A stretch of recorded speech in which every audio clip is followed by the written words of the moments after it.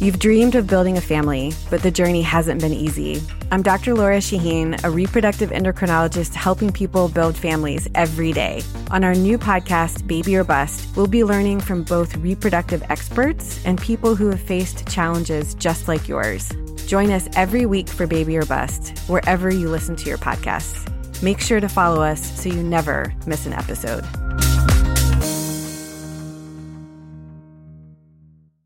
Today on the CzabeCast, Florida man weighs in on possible governmental intervention into hurricanes. Hilarity ensues. Was the Unabomber sort of right?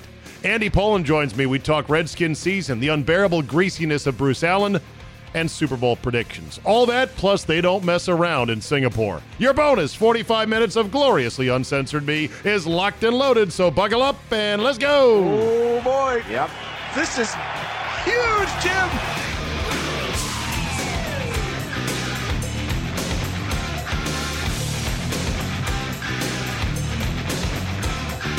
Oh, my goodness. Who is this guy? Tuesday, September 3rd, 2019. Thank you for downloading. Good news. I have approximately 7 guys in to help me get the CzabeCast van. Tyler Richardson in for $5 a month. Joseph Bitter in $5 a month. Eric Pachera in $5 a month. Neil Vaught in $5 a month. Actually, Neil is waiting for the yearly offer, which is coming up shortly.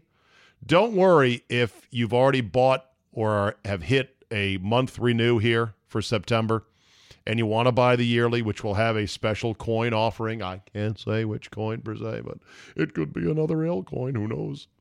Anyway, go ahead and don't worry about that. We'll make sure you get credit for the $5 for the month you already spent. I want your $5. I'm not going to steal your $5, though. We'll make you whole on that. And I got Tony, who didn't say where he was from, but he did email me pictures of his own tricked out 2014 Dodge ProMaster 1500. Has it in all black, which is the exact color I want. It is glorious. He's got the high top version. I'm not so sure I'm going to get that myself. Don't know if I need that, but we'll see. Anyway, yeah, I'm sort of excited. Like, if I'm going to get this damn thing, let's get it custom. Let's really make it just the way I want. I can see the little mini studio with the little guest chairs in it right now, but we'll see. 7 down, 93 more of you to go. I need 93 more to go. Buy the van. I'm in for $5 a month. And that's all it takes. And you'll get your name read on this podcast. So you got that going for you, which is nice. Okay. This is making the rounds on the internet. This is why Al Gore invented the internet. It's glorious. It's hilarious. It is one of a kind. It is Florida man talking about, well, why can't we stop these hurricanes? Take it away, internet. Can't see how they haven't come up with some kind of way to combat these storms yet. They keep saying, 2 days ago, 3 days ago, oh, it said this, but it's going to hit all this warm weather. All this warm weather and warm water. Warm water. We have a Navy. Why don't the Navy come and drop ice in the warm water so it can't get going as fast as it's going? All right, now, first of all, this guy looks great. Shaggy hair, mustache, big-ass Florida print shirt. Of course, it's windy down there. It's not professional audio, so this is not a TV news crew. So this could be a work. I'm always cautious. This could all be just a work. Like, he doesn't really believe this, but he's not cracking up when he's saying any of this. So here's his idea. We got a Navy. Ready? There's got to be ways to combat this instead of just pointing at the thing and saying, well, now it's getting worse. Yeah, we know it's getting worse, but you tell us, oh, it's the warm weather, oh, it's the wind. Well, we have an Air Force. Drive some Air Force planes around to get the winds going the opposite way. Get the Navy to go in circles to fight it the other way. Ice cubes, the Air Force, and the Navy running circles around a hurricane. I don't think this guy is kidding. I think this is his general level of intelligence and or meteorological understanding. I know this.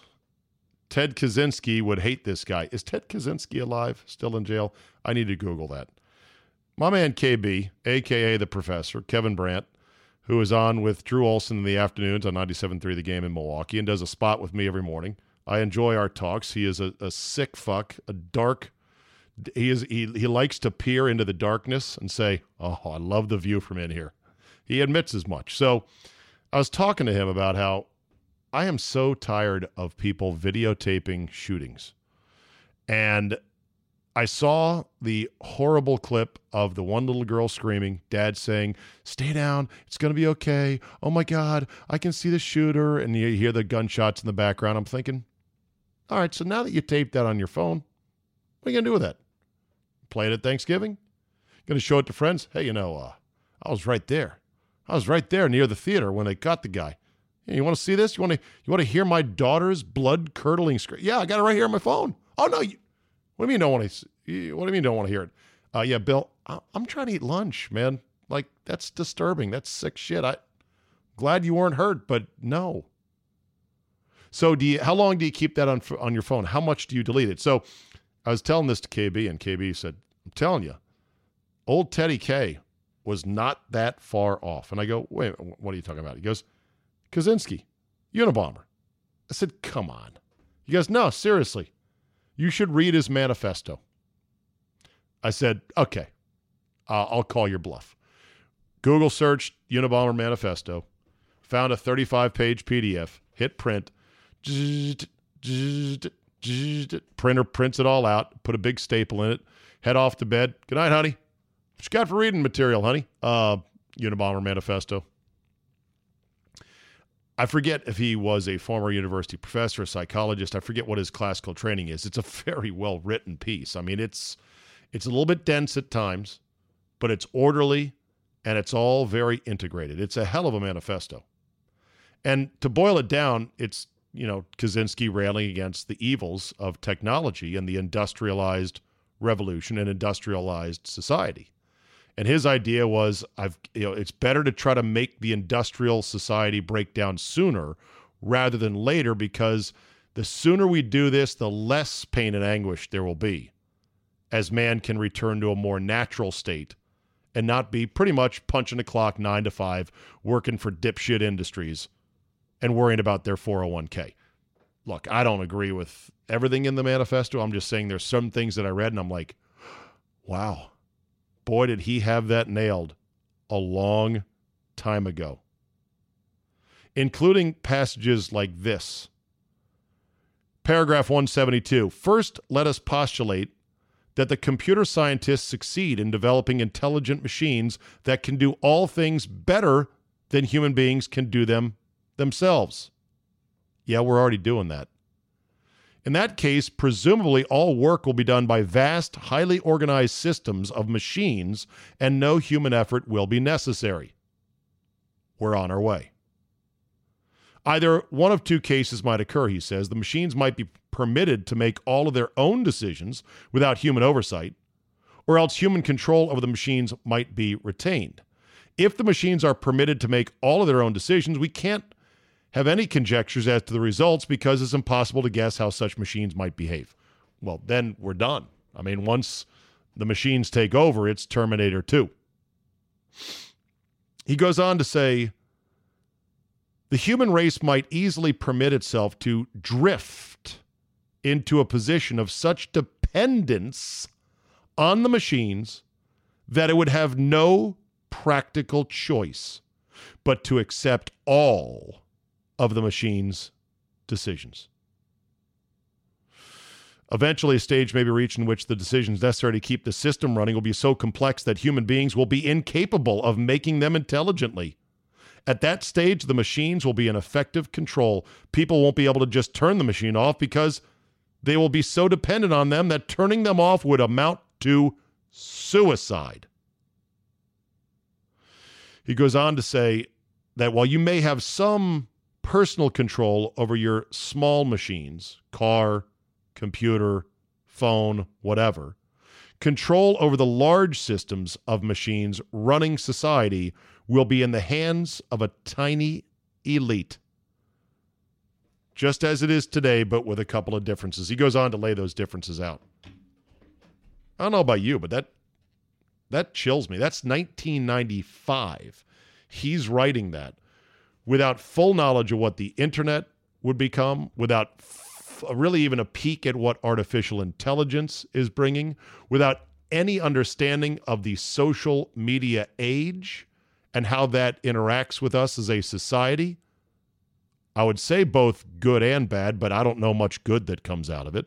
He had no real grasp of what would become a surveillance society in which we as citizens opt into the surveillance by way of our computers and our browsers and our search history and our phones and our smart devices. He still had a good beat on this 25 years ago without knowing any of this. Now, again, I don't believe everything that's in there. I think he's way off base on a number of things. And by the way, went about it the wrong way. You can't go killing people. He said they had to do it. He said his manifesto, and he just printed it and put it out there like, hey, this is my manifesto. Nobody would have paid attention. And I guess, well, put the manifesto in my hands before going to bed, for what it's worth. Am I going to get emails saying I'm wrong for A, having downloaded and printed and read his sick manifesto after killing people with mail bombs? Are you going to now jump on your high horse and debate me on the merits of Ted Kaczynski's Unabomber manifesto? If you are, I'm going to save it. Just unless you've read the whole thing. Like, I'm 5 pages through, and I've made highlights, and I'm absorbing it all. I will happily debate anybody, or just discuss, and not necessarily debate it. But you will have had to read the whole thing as well. You read the whole thing, I read the whole thing, and then we can discuss. We'll have a discussion. Give me your number. I'll call you, and we'll hash it out. We'll say, here's where he's right, here's where he's wrong, here's, where we're going. But don't just say, you sick idiot, I can't believe you're saying this. Oh, yeah? Did you read it? No, I don't have to read it. That fucker blew people up. Well, okay. I can't argue with somebody who hasn't read it. It's rather interesting, though. If you found $100 on the street, would you pick it up or just keep walking? Of course you'd take the money. So why do you keep picking winners and not betting on them? That's why you should go to MyBookie. Fast, easy, and they pay when you win. What does Mr. X always say? Winning is nice, getting paid even nicer. Let's face it, where you're betting online is just as important as who you're betting on. Listen, I wouldn't put my name attached to these guys if they weren't good and if people didn't get paid. Do the smart thing and get with MyBookie. Have an account there just in case. You probably already have an account somewhere else. That's fine. Who doesn't have multiple accounts? Have an account with MyBookie. Take advantage of their bonuses. Check out all the other things you can do with MyBookie, all the other ways you can bet and the other games they have there. And have fun with it, okay? Did you know you can bet on games after kickoff? Yes, you can. Who doesn't want to fire in a second half bet to make up for your stupid idea on the first half? If you're the kind of guy that likes to bet a little, win a lot, try parlays. If all your picks come through, multiply your winnings. It's that simple. Well, it's not that simple, but still.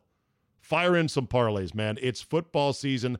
Have fun. Join now, and MyBookie will double your first deposit. That's right, double your first deposit. Use promo code ZABE, Charlie, Zulu, Alpha, Bravo, Echo, to activate the offer. That's promo code ZABE. Go to mybookie.ag today. You play, you win, you do get paid.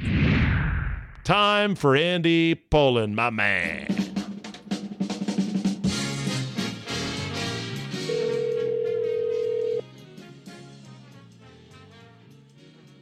Hello. Hello, Andrew, and welcome to the 2019 NFL season. I'd like to say, as I usually do, let's go have ourselves a season. But I got to be honest, just not quite feeling it this year. Are you? Yeah. Interesting comment, I guess it was today, from Jay Gruden, that the running game is going to run through Darius Geis. This might be a year for a Joe Gibbs type of a team where you run the ball a lot and you hope your defense is as good as it appears, and they're winning 17-10 kind of games. I don't know. Sort of a trench warfare kind of a year. Yeah. And that's what it feels like. Those years are possible if you have a good game manager of a quarterback. And if your defense really is elite, and if you're forcing turnovers, scoring off turnovers, and your special teams is not fucking up left and right. Yeah. And you don't have another year of injuries like you've had the last two. I mean, it would seem to be impossible to do, but somehow or another, they put together two of the worst back-to-back years of injuries that they've ever had. I'm glad you brought up injuries. I am so tired of hearing about injuries. Every team, Andy, has injuries. Only the weak complain about it. Only the poorly run teams talk about it. You know who doesn't talk about injuries? Bill Belichick. You know why? He doesn't have them. Bullshit. They have them. They have injuries. The Packers, the year they won it all, had like 11 guys on season-ending IR. They found a way to do it. I mean, I'm unsympathetic to the injury front because it leads to a woe is us kind of a thing, and that's what the Redskins have gladly played into. But this is why Bruce Allen said in the offseason, well, last year we were close. We were close, he said. Which, by the way, is on my Bruce Allen Greatest Hits album #1. I know what the truth is. We were close, winning off the field. He'll play for us. We're in full mode now is another one. So let's talk about Bruce Allen, shall we, Andy? Yes. Mm-hmm. You had him atop your list of things you wanted to chat about today. Yeah, I mean, here's a guy who, when it's convenient, says, we don't negotiate through the media. Yet, when he wants to, he negotiates through the media. When he famously had his no questions asked statement news conference about Kirk Cousins, and, basically said, well, we offered to make him the highest paid quarterback ever, and he said no. And, gave his reasons why Kurt should be taking this deal and did not. And now that they've had this Trent Williams issue, he won't say anything about that. And I don't know. I mean, look, Bruce Allen, we thought was going to be the buffer between the media and Dan Snyder, and that he would be a much smarter version of Vinny Serrato. Well, all he's proven to be is a clone of Dan Snyder. He doesn't say anything. And, I don't think it's been helpful for, A, the media, and B, the fan base, who's reacted by not showing up at the games. Yeah, he's smarter than Vinny, but in an evil sort of a way. He is more Machiavellian. And when I say evil, I don't mean actual real-life evil. I mean organizational evil, football evil, manipulation type evil. I mean, he's so shrewd, he's so slick, he's so oily, and boy, does he have the ear of the emperor. And that's kind of scary because I can't envision a day in which Snyder finally says, get out. But I pray for that day. I pray for that day all the time, knowing full well, Andy, the guy who comes in after him could be worse. Well, it's proven over the course of the 20 years, you either comply with the way things are done under Dan Snyder's ownership, or you're out. People just don't last. And Vinny Serrato was a yes man for a long time. He kept his job. And now Bruce, I assume he's a yes man. We don't know anything. But I thought his hiring was made to inspire confidence in the fan base, that the fans could listen to Vinny Serrato and have no confidence that the organization was being run properly. Well, I think it's worked just the opposite. I think the confidence of the fans has gone down with Bruce Allen, don't you? Oh, no doubt. And I think Bruce Allen has become hated even beyond Vinny Serrato. Serrato was mocked. Serrato was considered a Fredo, considered a stooge. Bruce Allen is actively hated by the fan base. Right. So I don't know. Now, the Scott McCloughan era in the rearview mirror continues to get worse. To crumble. With the release of Josh Doxson and other things that happened during his regime. But, we've had Bruce Allen on the job now for 10 years. Have things gotten better? No. And in fact, it seems like nothing ever sticks to him. It seems like there's no heat ever applied to him. And part of the reason why I want him gone, by the way, about McCloughan, I jokingly say, where are the McCluthers now? As in the McCloughan truthers, those who are so angry that we had finally had this shrewd personnel man on board, and we ran him out under the thinnest of pretenses that, oh, he's drinking again. Well, we hired him. We knew he was a drunk when we hired him. We said we were going to manage it. We were going to be okay with it. And then they fired him. The McLuhan truthers were irate. They called our stations. They said, how dare you do this? Well, look at how shitty his instincts were on who was really as he put it, Andy, a football player. I want football players. Doxy, mama's boy, soft, gone. Matt Jones, looks great in pads, didn't want to fight for his job, gone. You got Sua Cravens, crazy as a hoot owl, gone, and now gone from Denver. Like, it's one thing to draft a guy who can't actually play at the Sunday level of football. It's another thing when you brag about, I know who football players look like, and then you draft guys who turn out to not be football players. Yeah. It's almost it's almost like he was drunk the whole time. He did one good thing. His first year on the job, he did a good job of picking up street free agents late in the season when injuries started to occur.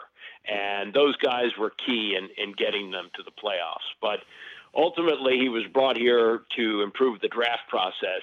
And in his 2 drafts, it didn't look like he did that. Yeah. You look at the long line of people that Snyder has brought in and then sent away because he clearly wasn't having fun. It started with Marty. Marty came in, started to fix the football operation, and was gone after a year. Why? Dan wasn't having any fun, right? Right. McLuhan comes in. He lasted, 2 years? 3 years? 2 years. 2 years. 2 years, gone. Why? They weren't having any fun. Now, with La Famina and the marketing guys, they came in and said, hey, you're selling half your tickets to brokers and the other team's fans. Don't you want Redskin fans at Redskin games? We're going to do something radical and say, hey, there's tickets available. Come on out and see the Redskins. So the numbers declined sharply, which made Dan look bad, the team look bad, and then what happened to La Famina? Whacked. Gone. Yeah. So it's almost like history continues to repeat itself. And the reason that I'm looking so forward to Bruce Allen finally being gone is I want all the vestiges of the legacy Redskins wiped out. I want nothing to do – like, the past is wonderful. You and I have the memories, Andy. We have the memorabilia. Might even have some old dusty VHS tapes from 1991. Our last 11-win or better season. That's coming up on 30 years, listeners, since we had a season to actually write home about. Because 10-6, you don't write your mom home from camp about, we went 10-6 this year, Mom. Yeah, who cares? 30 years coming up on that. I want the vestiges of Bruce Allen gone. I want Doug Williams gone. I want all the ex-Redskins in the media orbit. Riggo and Clinton. Well, I guess some of them are my friends. I don't know if I really want necessarily Doc gone, but the clinging to the past is part of the problem, Andy. That is an issue, no question about it. I don't know, whether that has impacted the way the football team has been run, but what they're saying, and this is, somewhat of a reversal from the early days of Snyder. Now, you remember his first year, thanks to some moves that Charlie Casserly made, they won the division. They had a good year in Snyder's first year of ownership, 1999. And a lot of the ex-Redskins, the old guard, were upset when he hung banners outside of Redskins Park saying division champs. And guys like Doc Walker said, you haven't won bupkis there, buddy. We used to do this by parties, not by banners for division champs. So then he started to embrace the past. Well, that's kind of run its course. The past is really in the past now. Oh, it's getting smaller and smaller every day. Yeah, and the Riggo era, I mean, you really have to be middle-aged now to have any recollection of it. Guys, veteran sports talk guys like Al Galdi have no recollection of that. It's amazing. Never saw Riggo run live in person. Yeah, it really is. It's we're talking about vintage football era that is barely in color. But it is. So, yeah, and the thing about that banner, not only was it a banner to celebrate a weak-ass 10-6 division title, it was a shitty little banner. It was made of vinyl, Andy. It was like they went to Kinko's and hung it. That's the most embarrassing thing. Everything is so half-assed with this outfit. That's the problem. But anyway, on to cheerier times. Let's go have a season. Case Keenum is in. Geis is going to run the offense through Geis. Defense looks really stout. So far, everyone's mostly healthy. Win some low-scoring games. Surprise some teams in the first 5 games. What is your first 5-game benchmark for, you know what, wrap it up, I'll take it? 2-3? Yeah, I think so. If they go 3-2, I think that further delays the appearance of Dwayne Haskins. I think 2-3, you got to think about putting him in, don't you? No. I think the soft spot to put him in is after the bye week in week 11. Okay. But the problem is, what if that's too far of a swim to get there? Yeah. Meaning, what if Keenum sucks and the team is getting rolled and things are really ugly? Can you wait until week 11 to roll in the rookie? I don't know. Yeah. You also have, the possible reappearance, although it will probably only be for a game or two, of Kirk Cousins. Not Kirk Cousins, but Colt McCoy. What if McCoy, gets healthy for like week 5, and that's been a Jay Gruden security blanket, and he rolls him out for a couple of games. Yeah. Redskins are 300-1 to win it all. That is the second lowest odds, only to the Miami Dolphins, who are in full tank mode. I don't know if you saw this. They have 2 of everything in next year's draft except for an extra 4th. Yeah, well, I think Peter King had some numbers on this. Cleveland did the same thing, and I think of like 13 prime picks or something like that. They got 3 starters out of it. So it may work, but, there's no guarantee with these draft picks. You got to pick them right, no question. But I think more pulls of the lottery wheel, which is the draft, the better off you are. Plus, these rookie players are cheap. So you throw those numbers at it. And then, of course, if you get the quarterback, which the Browns apparently have now in Mayfield, then you're set. And so the Dolphins are rolling into 3 quarterbacks that could be really, really good. Like, this was the way to tank. The Dolphins are tanking beautifully right now, if you ask me. Right. Yeah, I agree. They're doing it at the right time. They're loading up on draft picks, and they're going to have $126 million in cap space next year. Yeah, it's amazing. Yeah, I mean, but you still got to be a good run operation. You still got to have the right people doing the picking. Bengals, Redskins, Cardinals, 300-1, and then the Dolphins at 500-1. This is who we are. Back to the whole, the legacy thing, and my point about I want all the legacy concepts of this franchise gone because it hinders us. You said I'm not sure that affects how you run the football operations. You're right in that regard, but it's a mindset thing. And I liken it to the TV show Biggest Loser. You know, when they would make the Biggest Loser contestants weigh in on stage, on live TV, did they let them wear a nice, light, loose T-shirt? Yeah. No, they did not. They said, get your ass up there in underwear because that's who you are. Like, you have to put your blubber out there for the world to see. You have to reckon with that and say, this is who I am, and I'm going to change this, but damn it, I'm going to go ahead and get up there basically naked. Yeah, but that goes along with admitting you have a problem, and this organization under Dan Snyder has never admitted that they have a problem. No, they keep buying bigger pants, wearing sweatpants, bigger T-shirts. Hey, wait a minute. That resembles somebody I know. The only difference is I know I have a problem, and I'm working to try to turn it around. Okay. I'm not fat. What are you talking about? Yeah. Okay, so I need your Super Bowl prediction just in case you're right, so you can then peacock at the end of the year. All right. I like the Patriots to be in the Super Bowl. They seem to have figured out a way to get there. So I'm going to pick them to get in. And just to infuriate everybody, this could be the year for Jera.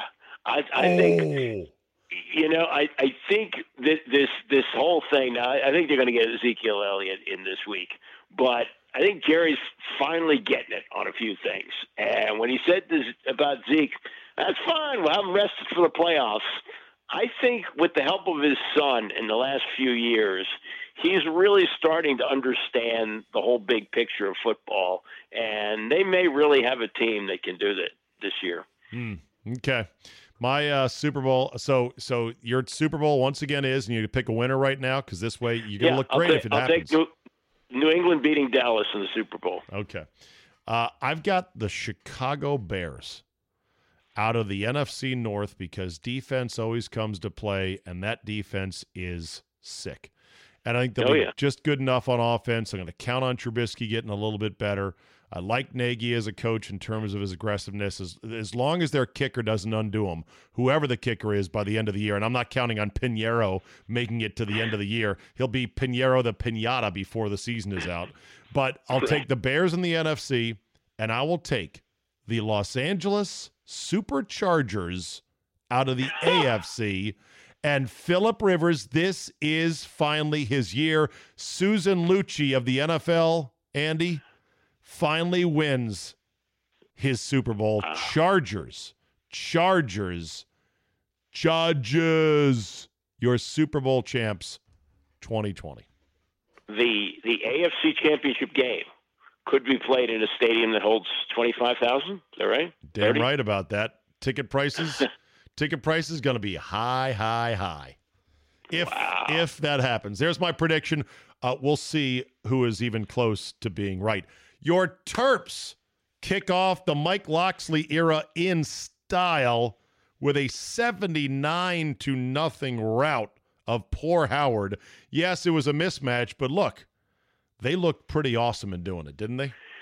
They did. I mean, now maybe Howard is that bad. Now, 2 years ago, they were good. They pulled a big upset early in the season and had a winning record. Last year, I think they won only like 4 games. But they're a Division I team. I mean, was it Georgia State just started its program like 10 years ago? Sure. And they went in and beat Tennessee at Tennessee. So no matter who it was, hanging 79 points on a Division I team, pretty impressive. I mean, I don't know how good a coach Locksley is, but he gets players. And they've had some players there that, and this, everybody's changed the way they do quarterbacks now in college football. And getting somebody from another team like they did with this guy Josh Jackson, who they picked up from Virginia Tech. I mean, he didn't even go to spring practice because he was still having to graduate from school. Steps right in and takes over. Look at Jalen Hurts last night. I mean, he's the leader for the Heisman Trophy, right? I mean, if you gave it out today, you'd give it to him. Not only that, but the transfer portal, the new lenient transfer portal, is the greatest thing to ever happen to college football. It's like free agency in college football. It's fantastic. Yeah. I mean, you can pretend that this is amateur athletics. It's not. This is absolutely free agency in college football, and it's working out. I mean, these performances are unbelievable. Somebody tweeted that a year ago, Jordan McNair lost his life at practice for the Terps. He wore 79. In the first game of the Locksley era, they scored 79. Lots of people on Twitter were quick to pile on going, don't you dare make that comparison. That has nothing. No, there's nothing this current regime should be given credit for. Like, it was just the typical oversensitive reaction.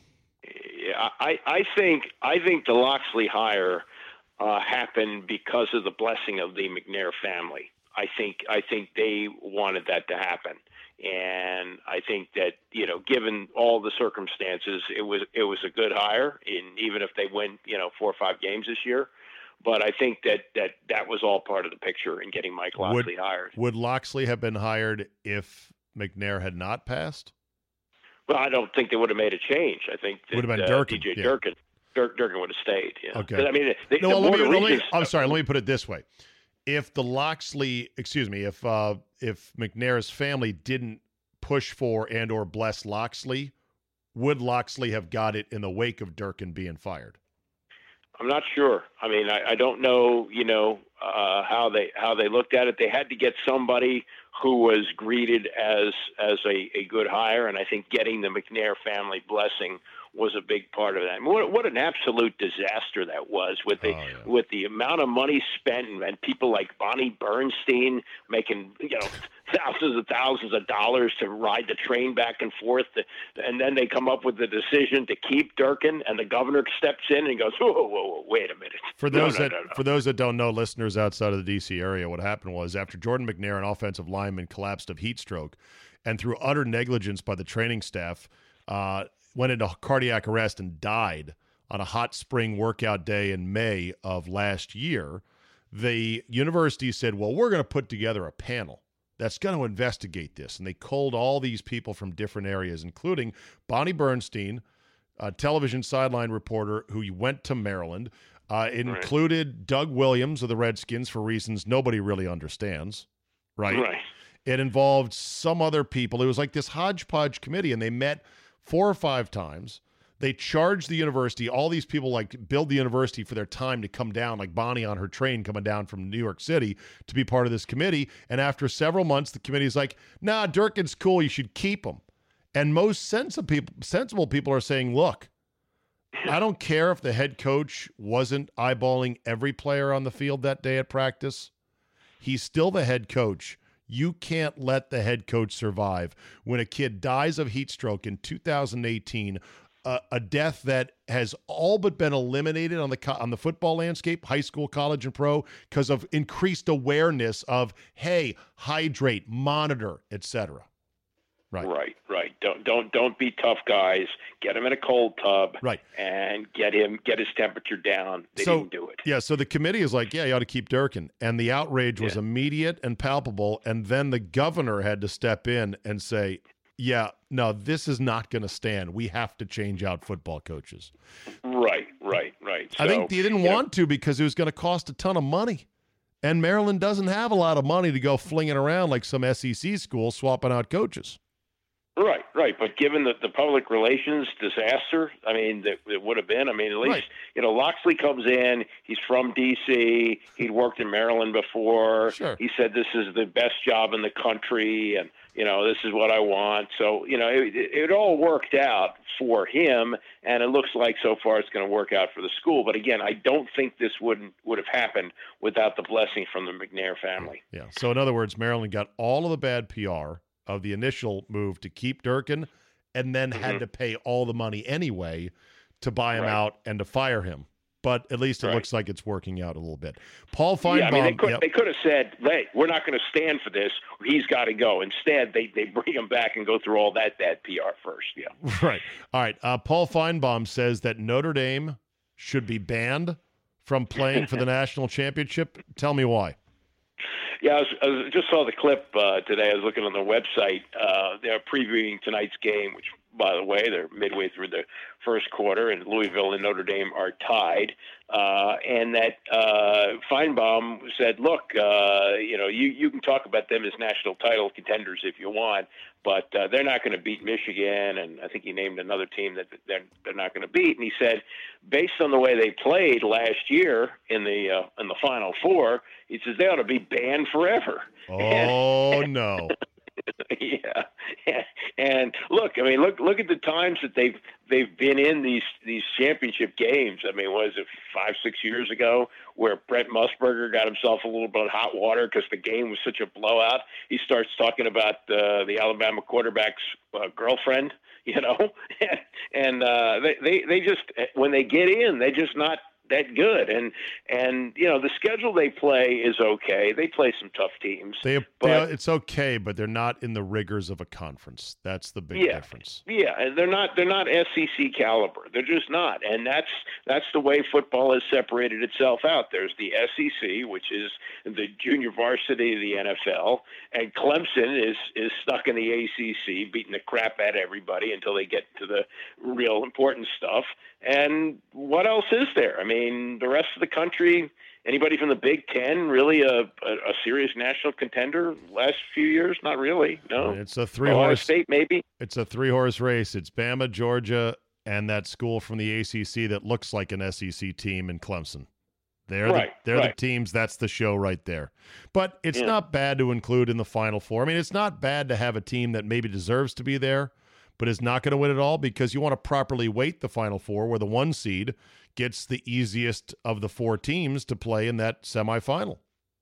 Yeah, but I mean, last year you could have made the case Georgia with 2 losses should have been it, right? You could have made the case, but here's another truth about college football that few of us want to accept. It's impossible to really know who really is better than the next guy at the end of a long season.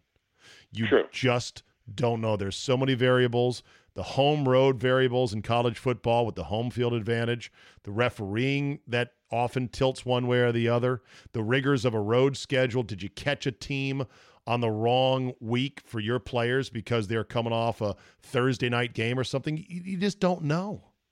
Yeah. Also in college, you know in the NFL about transactions, but like when Alabama goes 4 deep at a position, well, that 4th deep guy would be an All-American at some other school. Yeah. So you know the depth of these schools that they have is, and you got guys. I mean, at some of the big schools like Haskins. Haskins goes to Ohio State. He sits for 3 years. Yeah. He didn't play for 3 years. That's an advantage. Is Feinbaum turning into a hot take artist? Also, you didn't comment on his walking back of the third world program comment. Yeah. He's had some dust ups there before. I mean, he made a comment about that African Americans haven't had a tough time or something like that, and had to walk that back.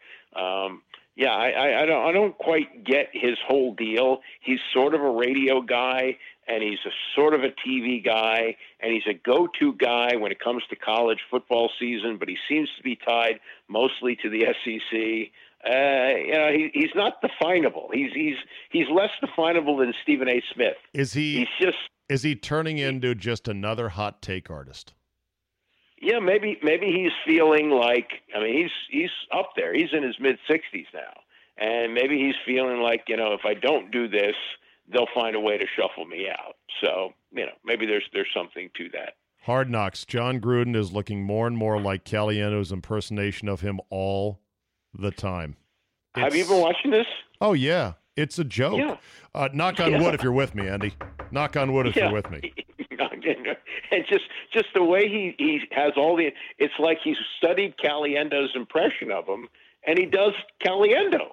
So my essential question is, does Gruden himself believe in his own act?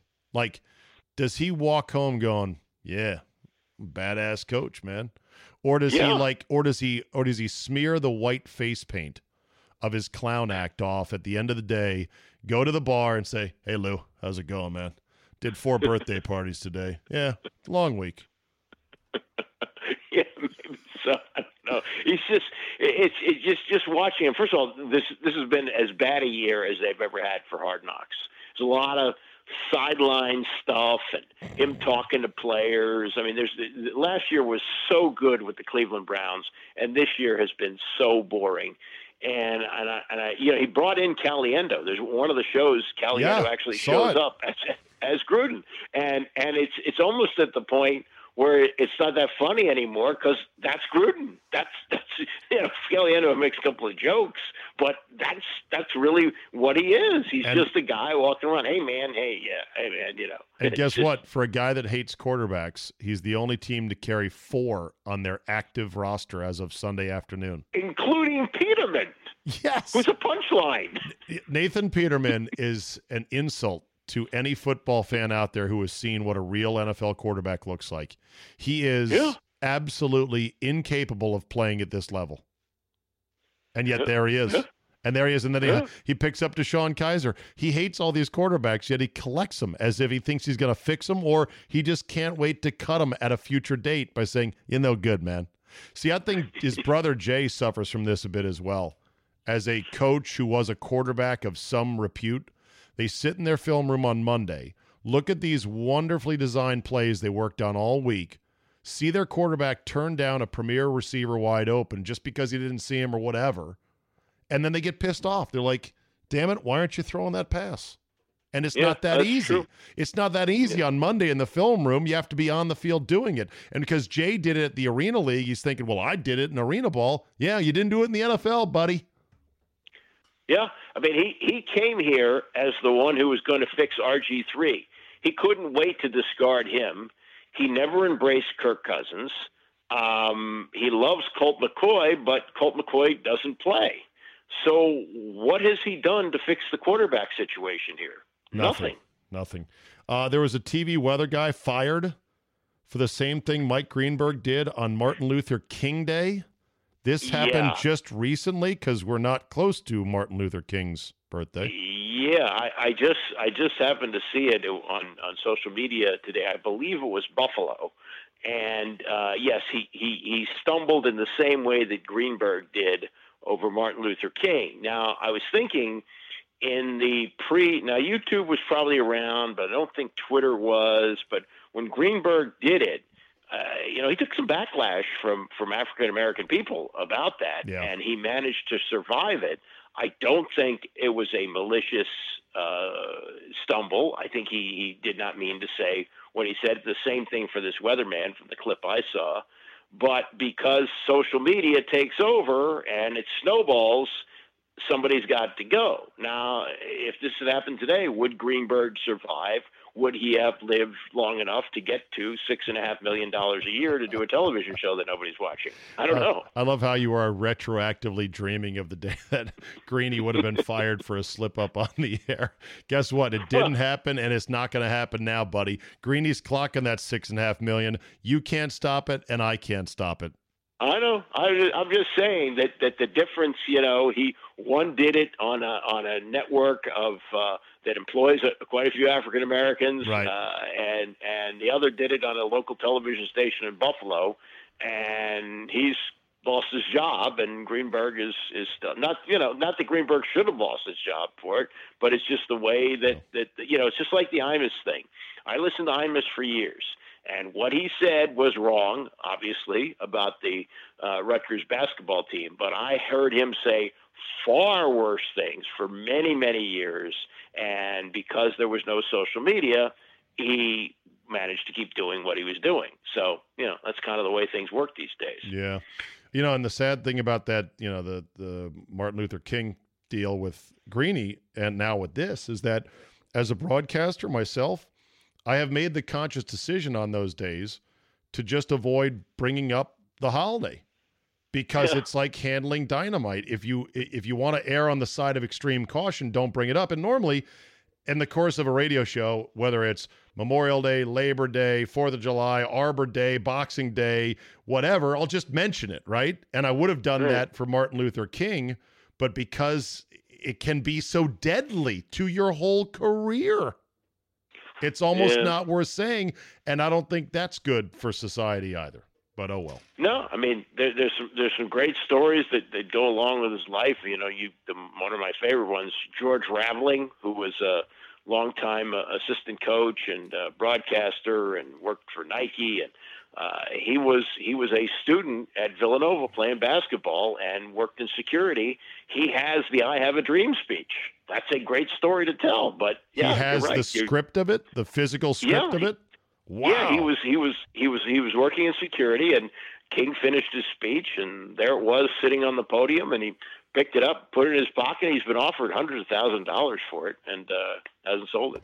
All right, real quick, what is the Redskins' record when they pull into port at the end of December? I'm going to go with 7 wins.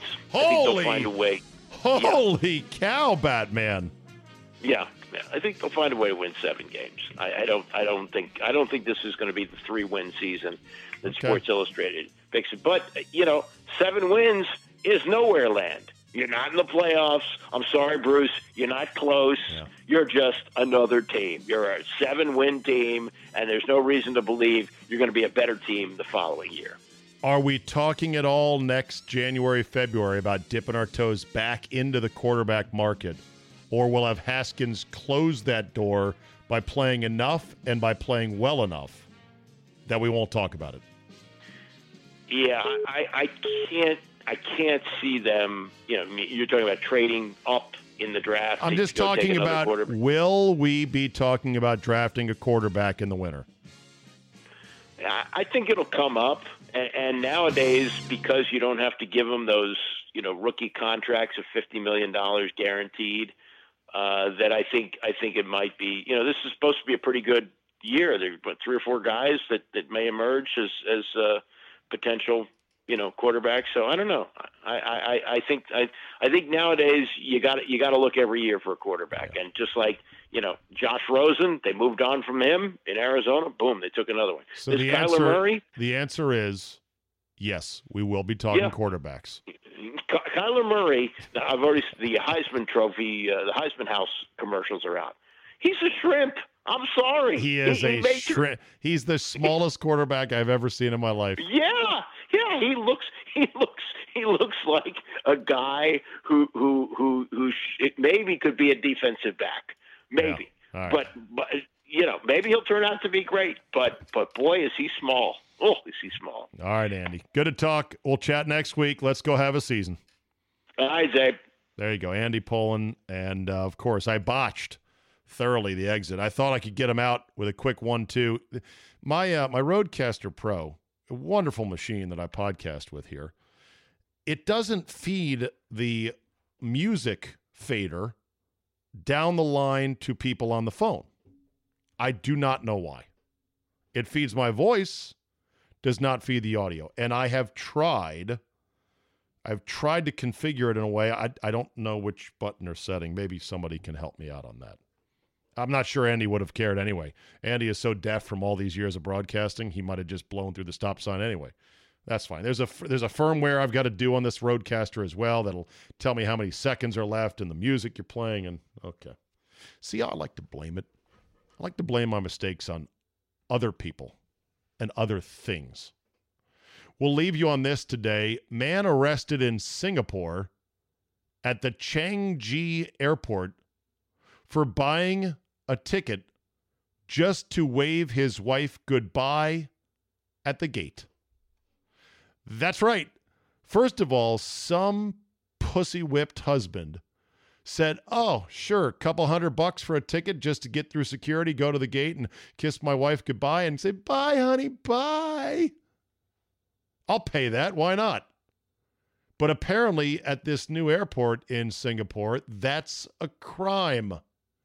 The Singapore police force has issued a warning to residents saying not to misuse their boarding passes after a man was arrested for buying a ticket just to walk his wife to the gate. Transit areas are considered protected places, and therefore they don't tolerate that there. I wonder what the punishment is. Caning, probably, right?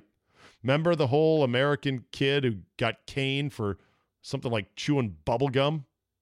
Yeah, they don't like that shit there either in Singapore. It's strict. This airport, though, is apparently unbelievable. Well, you may think, well, who the hell would want to even spend time in an airport? Changi Airport in Singapore is beyond belief. It has this giant vortex waterfall that comes out of the ceiling, like a translucent ceiling. Water pours out the funnel, gets pumped back up into it. There's rich green foliage and vegetation in like a 3-story high atrium. It is wow. It made headlines when it opened in April. Its 14,000 square foot canopy park, complete with suspension bridge, topiary, and mazes, is one of Asia's largest indoor gardens. 3,000 trees, 60,000 shrubs. Shrubbery! In 2016, a Malaysian man was jailed after he spent 18 days in Changi, forging boarding passes to gain entry to 9 airport lounges. Shortly afterward, a couple was arrested for booking flexible tickets just to gain access to the Changi shopping mall, where they bought an iPhone 7. Other passengers have been known to book refundable tickets, which they then cancel before the flight takes off, having enjoyed the airport. Damn. I got to go to this place. Looks sweet. Do you have a Sbarro? No Sbarro? Cinnabon? Thanks for downloading. Thanks for listening. As always, tell a couple friends, rate and review. Subscribe to Friday's Football. 5 Ways Friday is coming at you soon. Have yourself a bang-up Tuesday. Welcome back to the short work week. Football's 2 days away, and we will see you next time.